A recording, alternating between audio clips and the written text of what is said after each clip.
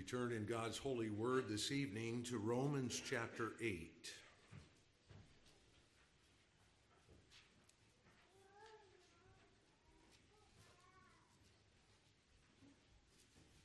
Romans chapter 8. And we read the entire chapter this evening.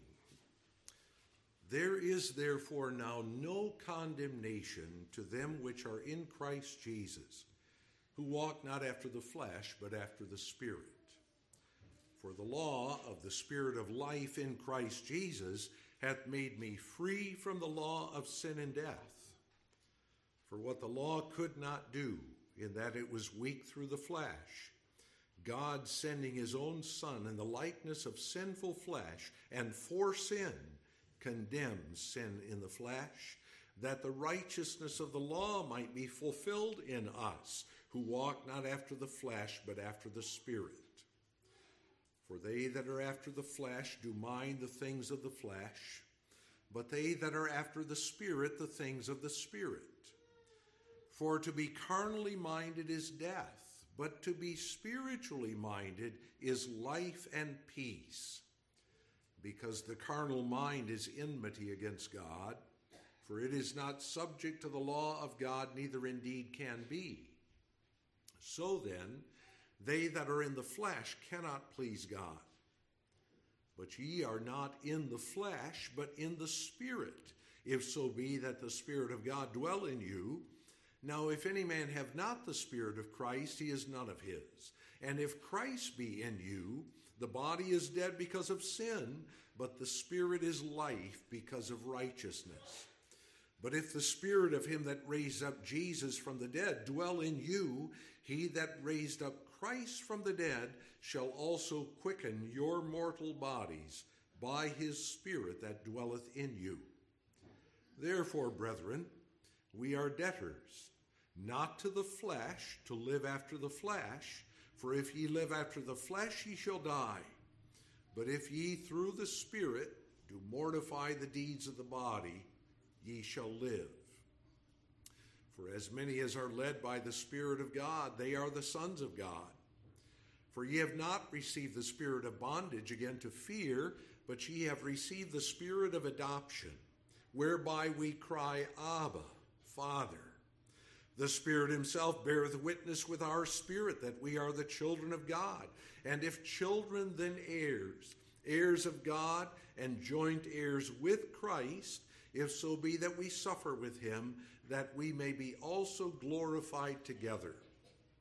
For I reckon that the sufferings of this present time are not worthy to be compared with the glory which shall be revealed in us.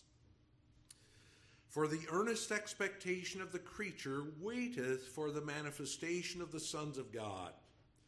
For the creature was made subject to vanity, not willingly, but by reason of him who hath subjected the same in hope, because the creature itself also shall be delivered from the bondage of corruption into the glorious liberty of the children of God. For we know that the whole creation groaneth and travaileth in pain together until now. And not only they, but ourselves also, which have the first fruits of the Spirit, even we ourselves groan within ourselves, waiting for the adoption, to wit, the redemption of our body. For we are saved by hope. But hope that is seen is not hope. For what a man seeth, why doth he yet hope for? But if we hope for that we see not, then do we with patience wait for it. Likewise, the Spirit also helpeth our infirmities. For we know not what we should pray for as we ought, but the Spirit himself maketh intercession for us with groanings which cannot be uttered. And he that searcheth the hearts knoweth what is the mind of the Spirit, because he maketh intercession for the saints according to the will of God. And we know that all things work together for good to them that love God, to them who are the called according to his purpose. For whom he did foreknow, he also did predestinate to be conformed to the image of his Son, that he might be the firstborn among many brethren. Moreover, whom he did predestinate, them he also called. And whom he called, them he also justified. And whom he justified, them he also glorified. What shall we then say to these things? If God be for us, who can be against us? He that spared not his own Son, but delivered him up for us all, how shall he not with him also freely give us all things? Who shall lay anything to the charge of God's elect? It is God that justifieth. Who is he that condemneth? It is Christ that died, yea, rather that is risen again, who is even at the right hand of God, who also maketh intercession for us. Who shall separate us from the love of Christ? Shall tribulation, or distress, or persecution, or famine, or nakedness, or peril, or sword? As it is written, for thy sake we are killed all the day long. We are accounted as sheep for the slaughter. Nay, in all these things we are more than conquerors through him that loved us. For I am persuaded that neither death, nor life, nor angels, nor principalities, nor powers, nor things present, nor things to come, nor height, nor depth, nor any other creature shall be able to separate us from the love of God, which is in Christ Jesus our Lord. The text to which I call your attention this evening is the 18th verse of Romans 8. For I reckon that the sufferings of this present time are not worthy to be compared with the glory which shall be revealed in us.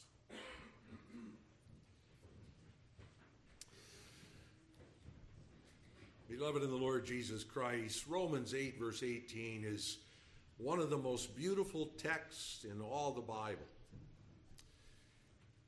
Leading up to this text, the apostle has set forth the great doctrine of our adoption, of our place in God's family as his children.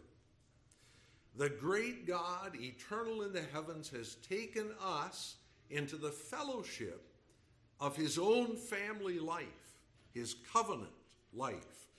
So with Christ, we also cry out, Abba, Father. The Spirit of Christ, the Spirit of adoption, witnesses with our spirit that we are the children of God, and if children, then heirs. Heirs of God and joint heirs with Christ, if so be that we suffer with him, that we may be also glorified together.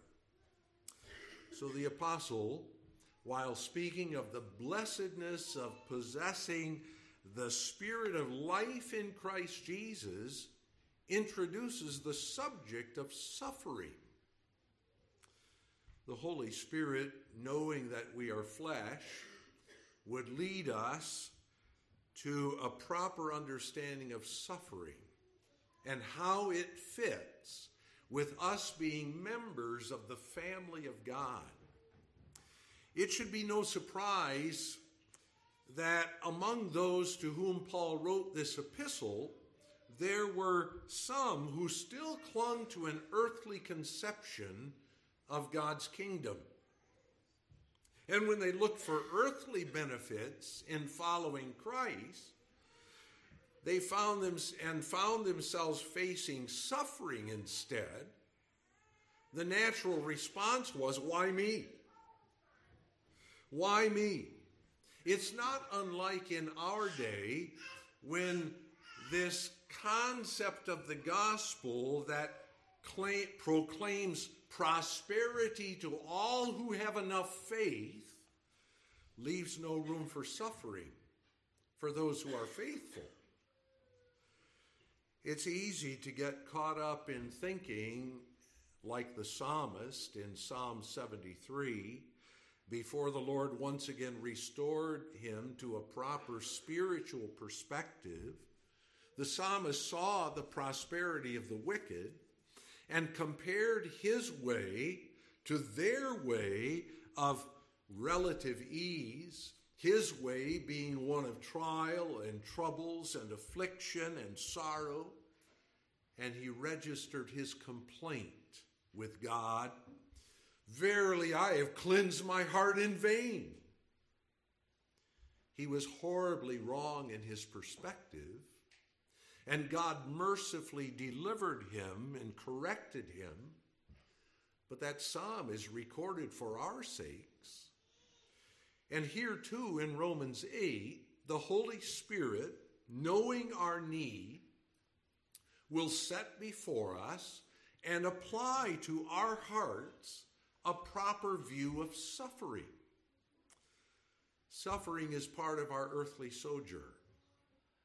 It's an unavoidable part of our earthly sojourn. But what shall be our reaction to it? We ought not be surprised by it. We're not exempted from the effects of living in this fallen world. And as we heard in the verses following our text, the whole creation groans and travails in pain together until now.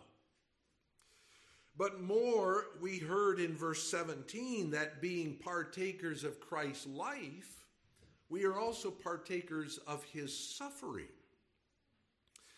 And the reference, you understand, is not to his atoning suffering, but to the suffering that he endured in our flesh and at the hands of those who hated him.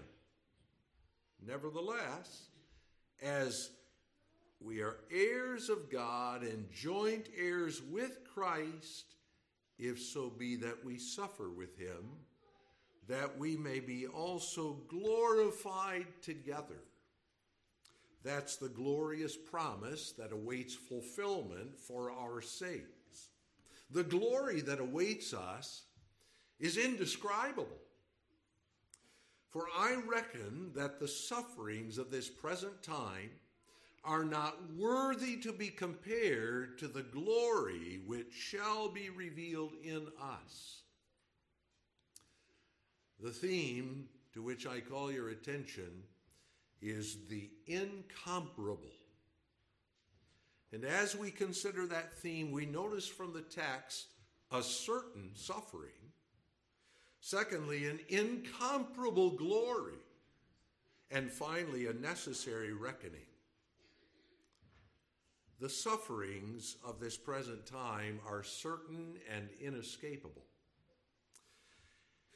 As a matter of undeniable fact, the apostle speaks of the sufferings in the plural of this present time. The apostle certainly understood suffering. He spoke of some of those sufferings in 2 Corinthians chapter 11, verses 23 and following.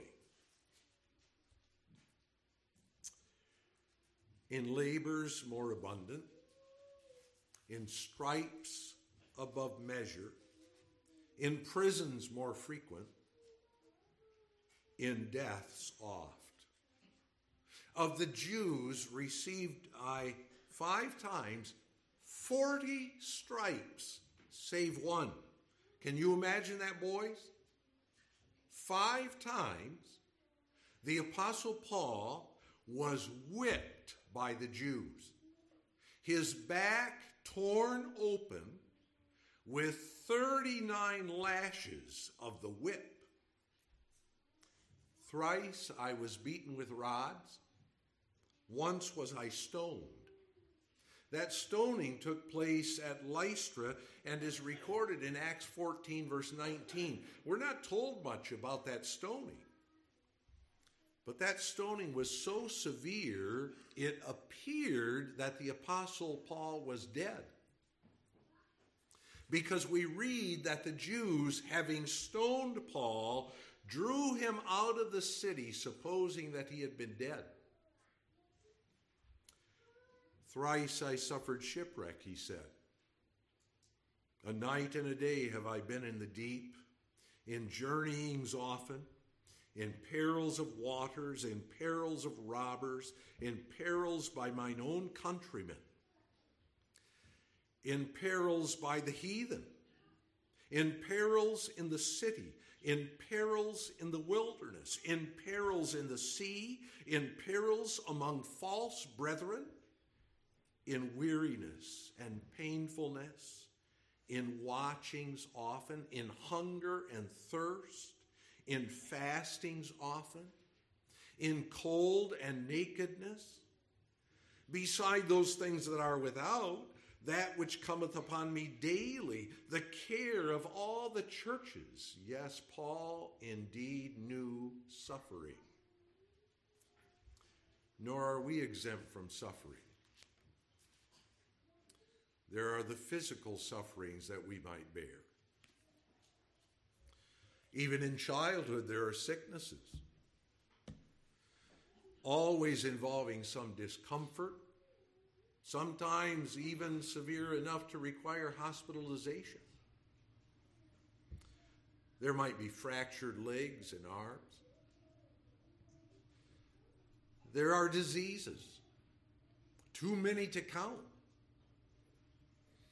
Some common, diabetes, arthritis, heart disease, lung disease, and some rare diseases, ALS or Lou Gehrig's disease, Creutzfeldt-Jacobs disease, just to mention a couple that have taken members in our own churches. There are sufferings of the mind. In the midst of all the sufferings that Paul listed in 2 Corinthians 11, not to be overlooked is the one mentioned last. That which cometh upon me daily, the care of all the churches. That's a suffering of the mind, in which Paul carried with him daily the concerns, the cares of all the churches, some of which were established under his oversight, all of which he visited at various times, and each of which bore their own difficulties, their own sins and weaknesses, attacks by false teachers, departures of members. Paul carried that with him. He lost sleep over them. But there are many sufferings of the mind, even some of which affect us physically. The sorrow of the death of a loved one, a spouse, a child. We live with fears. We carry anxieties. That belongs to the weakness of our human nature. Even though we are exhorted not to be anxious, not to worry, but to trust in our faithful Heavenly Father, there are the mental agonies that come with seeing loved ones walk in ways of sin. There are those sufferings of the mind with those who lose their memory and their ability to think. Alzheimer's disease and various forms of dementia affect some 6.2 million Americans aged 65 and older. That's suffering borne not just by those afflicted with the disease, but their family members as well. Now, we've just considered various forms of suffering, but they're only a sampling. You recognize that. Still more, we ought to notice from the text that the apostle gives no promise of, nor would have us expect, any relief from our sufferings. There's no suggestion here or anywhere else in the Bible that we can expect relief from our sufferings, that all things are going to get better during this earthly sojourn. Tomorrow our pain will be gone, and so on. When it comes to our personal afflictions, for example, we might pray for healing, and God might be pleased to give us that healing for a time, but we're never promised that. My old knees are not going to suddenly become the knees of my childhood when I could outrun just about anyone. Ecclesiastes 12 tells us about the breakdown of our physical bodies in this earthly sojourn. That's the reality.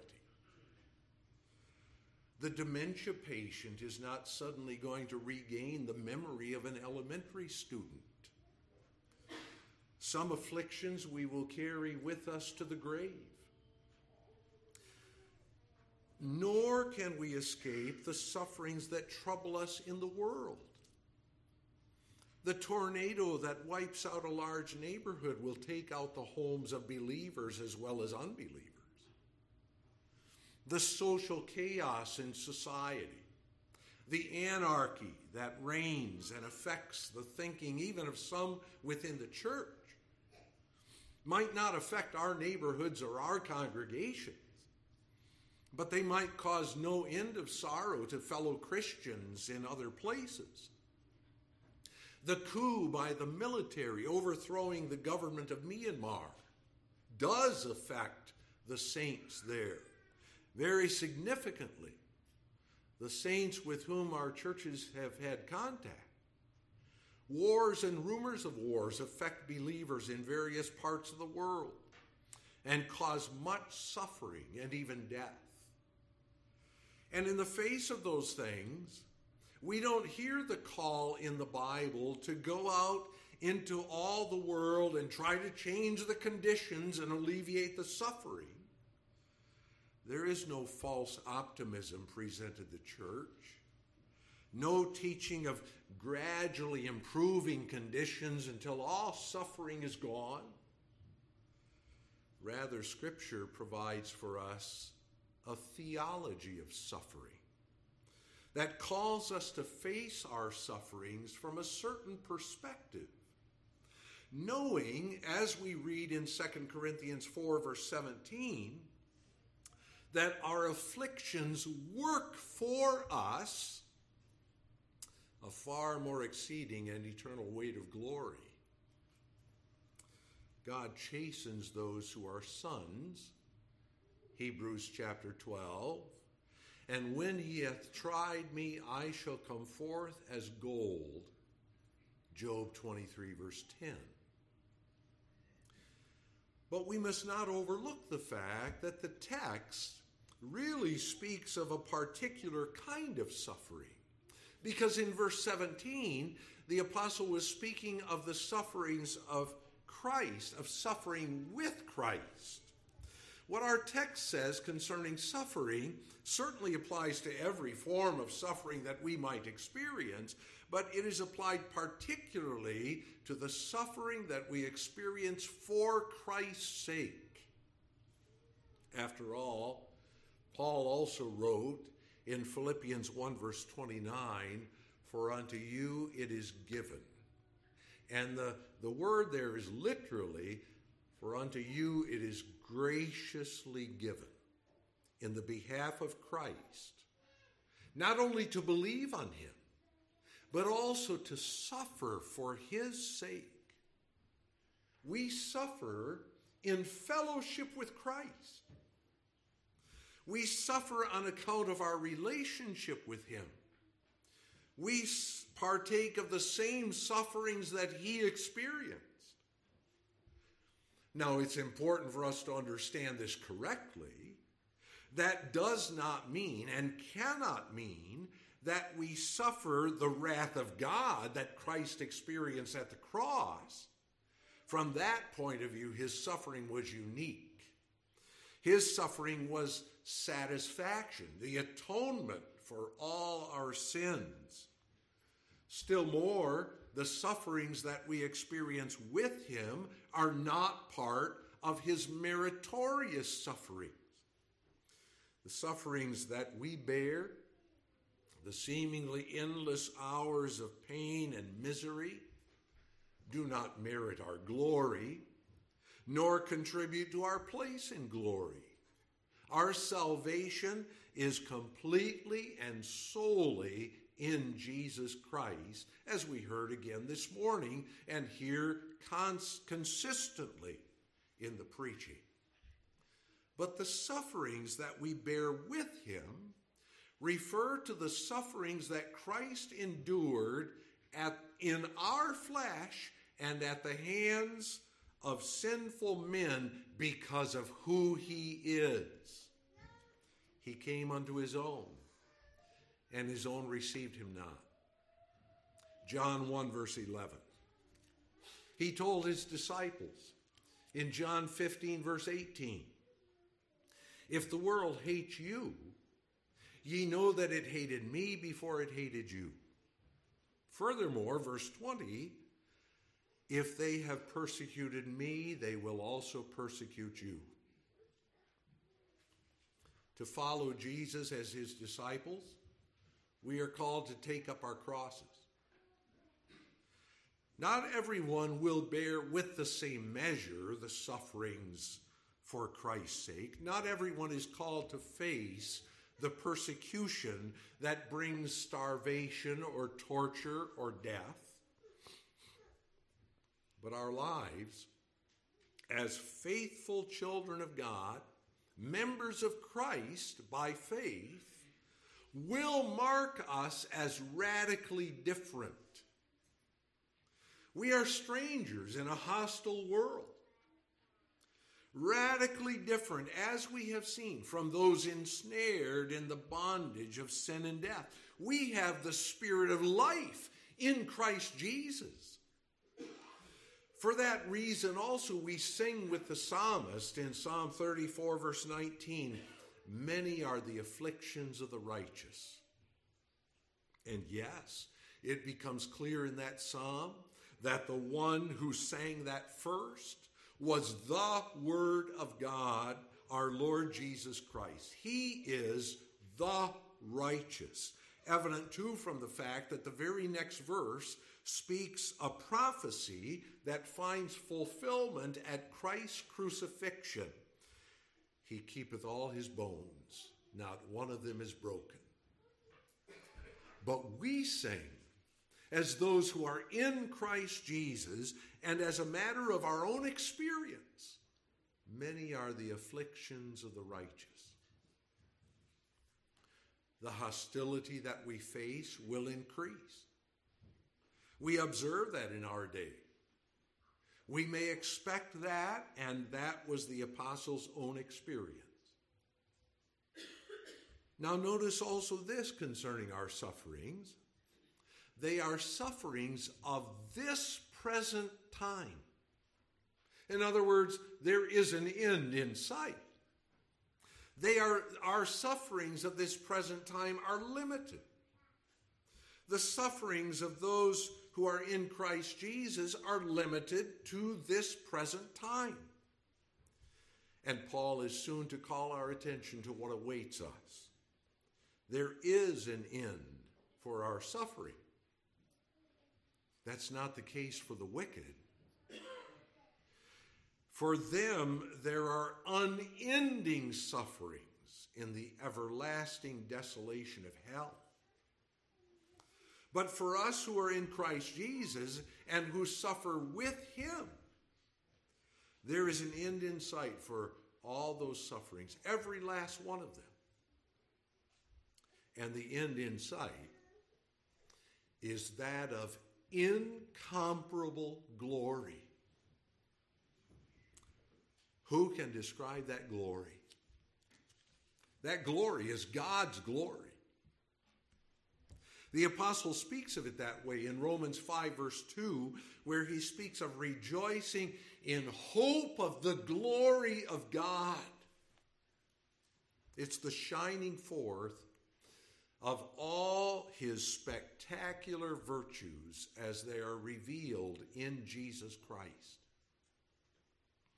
And that's clear because the Bible refers to Christ as the Lord of glory.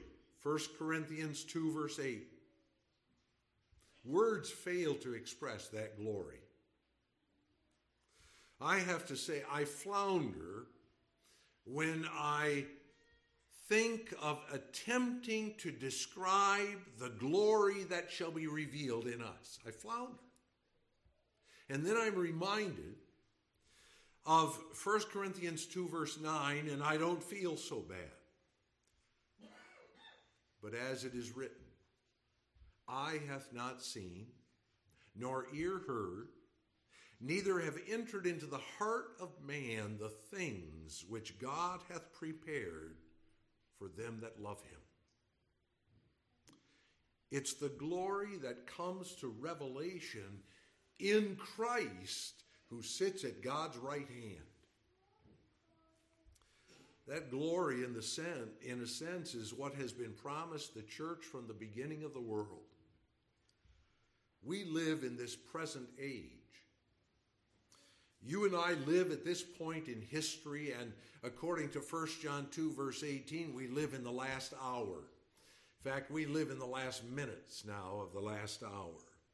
But no matter the time in which God's people live, always the church is looking forward to the hope, looking forward in hope for that which is to come. When the apostle speaks of the glory that shall be revealed, it's evident he's speaking of a future event.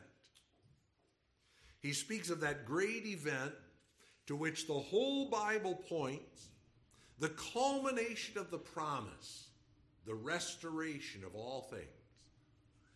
Always God's people were called to look forward. So our children have memorized from Hebrews chapter 11 that Abraham looked for the city which has foundations, whose builder and maker is God. In the New Testament, Christ held that hope of glory before his disciples.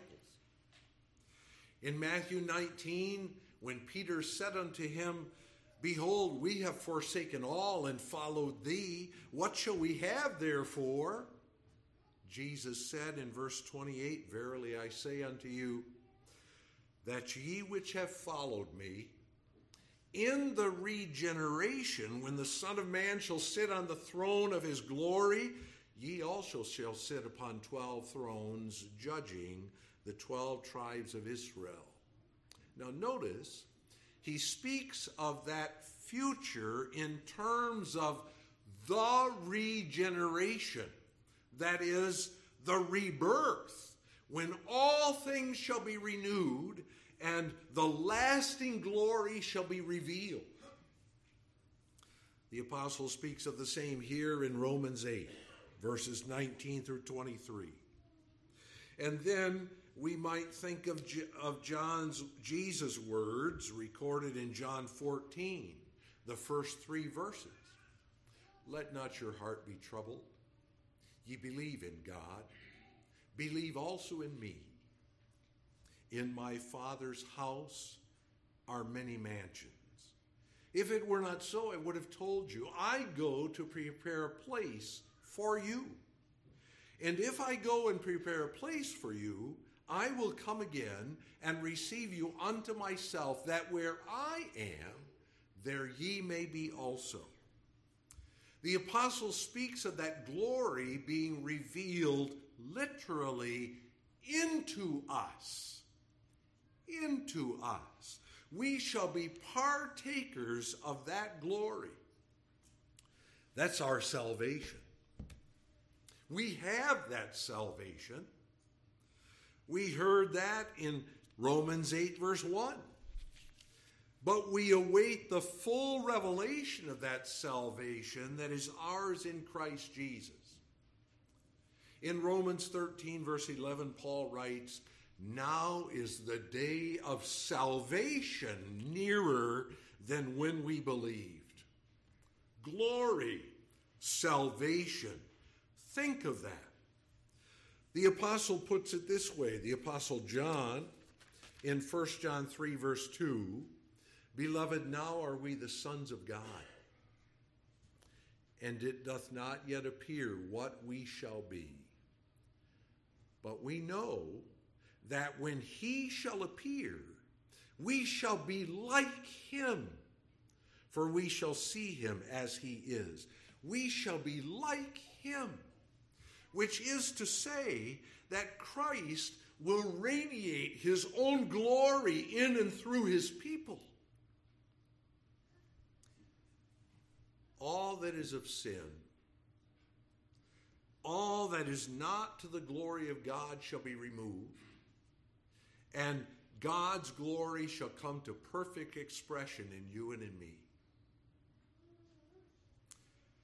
We sometimes have the impression that in glory, we're going to have the privilege of sitting back and observing the magnificent beauty of the new creation. But we're not going to be mere spectators. We're going to be partakers in that glory. It's going to be revealed in us. There shall be no more tears, no more sorrow, no more pain. The struggle with sin will be gone. He who sits upon the throne, whose words are true and faithful, says, "Behold, I make all things new." Revelation 21, verse 5. That's the hope of glory that awaits us. Now, the apostle would take all the sufferings of this present time and place them on one side of a scale. And he would compare them to the other side of the scale, which holds the glory which shall be revealed in us. What will the scale reveal? We considered the sufferings of this present time, just a sampling of them. It's painful even to run those things through our minds. And many live in the pain of their sufferings every day. The sufferings continue hour after hour, day after day, month after month, year after year. How can those sufferings even be weighed? They are so many and so great. So great are those sufferings, we would desire to escape them. But the glory that shall be revealed in us is incomparable. The weight of that glory, the joys of the glory of God that awaits us, will make those sorrows vanish before our minds. Forgetfulness is sometimes a great blessing. Perhaps you have suffered a serious injury in time past. And you might well remember being told about the wreck, for example, but you don't remember it. And you don't remember the first few days, perhaps, after the wreck. You can be told about it, but the memory of that pain is not there. And in a sense, we may say that the joys of glory, which shall be revealed in us, shall wipe away all our sorrows. And that isn't to belittle the sorrows that we experience at this present time. We live with those sufferings. But the glory that awaits us is incomparable. Still more, the apostle tells us in 2 Corinthians 4, verse 17, that those sufferings work for us a far more exceeding and eternal weight of glory. The apostle will also emphasize that in verse 28 of Romans 8, when he writes, "And we know, by faith we know, that all things work together for good to them that love God, to them who are the called according to his purpose. But then you also realize this truth requires a necessary reckoning. To reckon is not merely to express an opinion. It is to deliberately weigh things in the mind, taking account of the reason and calculating with certainty the answer. It is therefore to look upon Christ and to know yourself one with him by faith, and to lay hold of the certain promises of God. The reckoning that we speak of, therefore, is an exercise of faith. This glory, after all, is yet to be revealed. That means now it's covered up.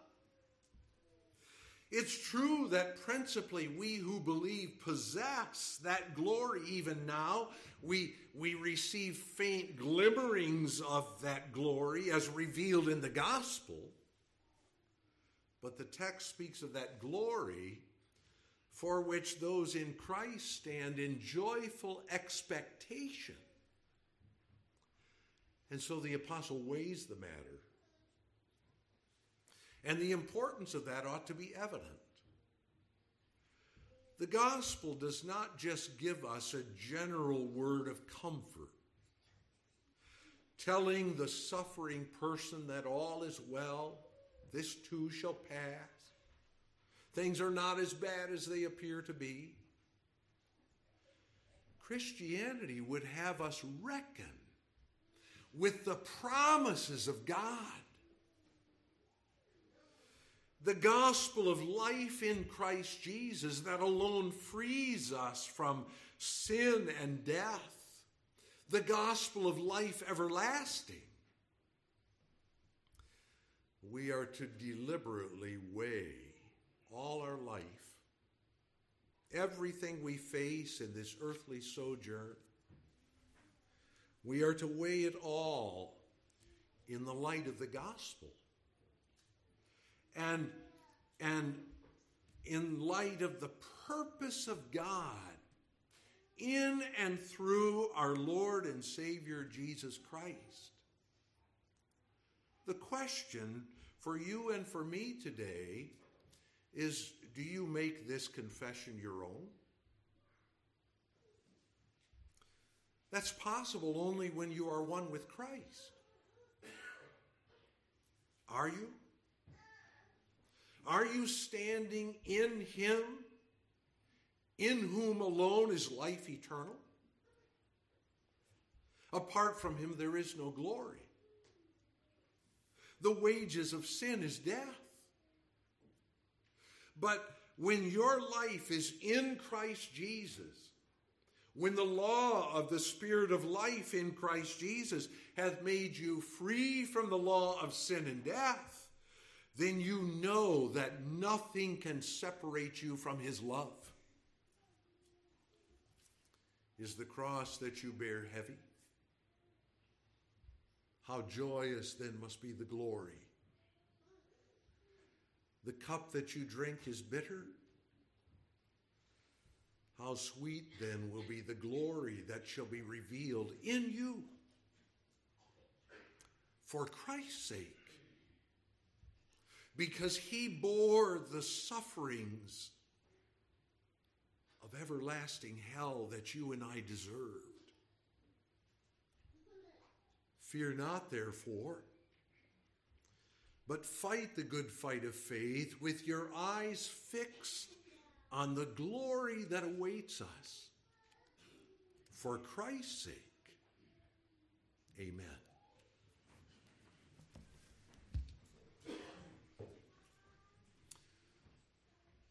Gracious Father, in this earthly sojourn, and also as the consequence of man's fall into sin, we bear much suffering. Some of us bear suffering every day. Some of us bear intense suffering every day. And we look to thee. We look to that hope of glory that awaits us, because we lift up our eyes, and drawn by thy word and spirit, we fix them upon Jesus. And by faith, we see in him the life everlasting that is ours. Father, increase our faith, strengthen us for the callings thou dost give us to put our trust in thee and our hope for the glory that awaits us. For Jesus' sake, amen.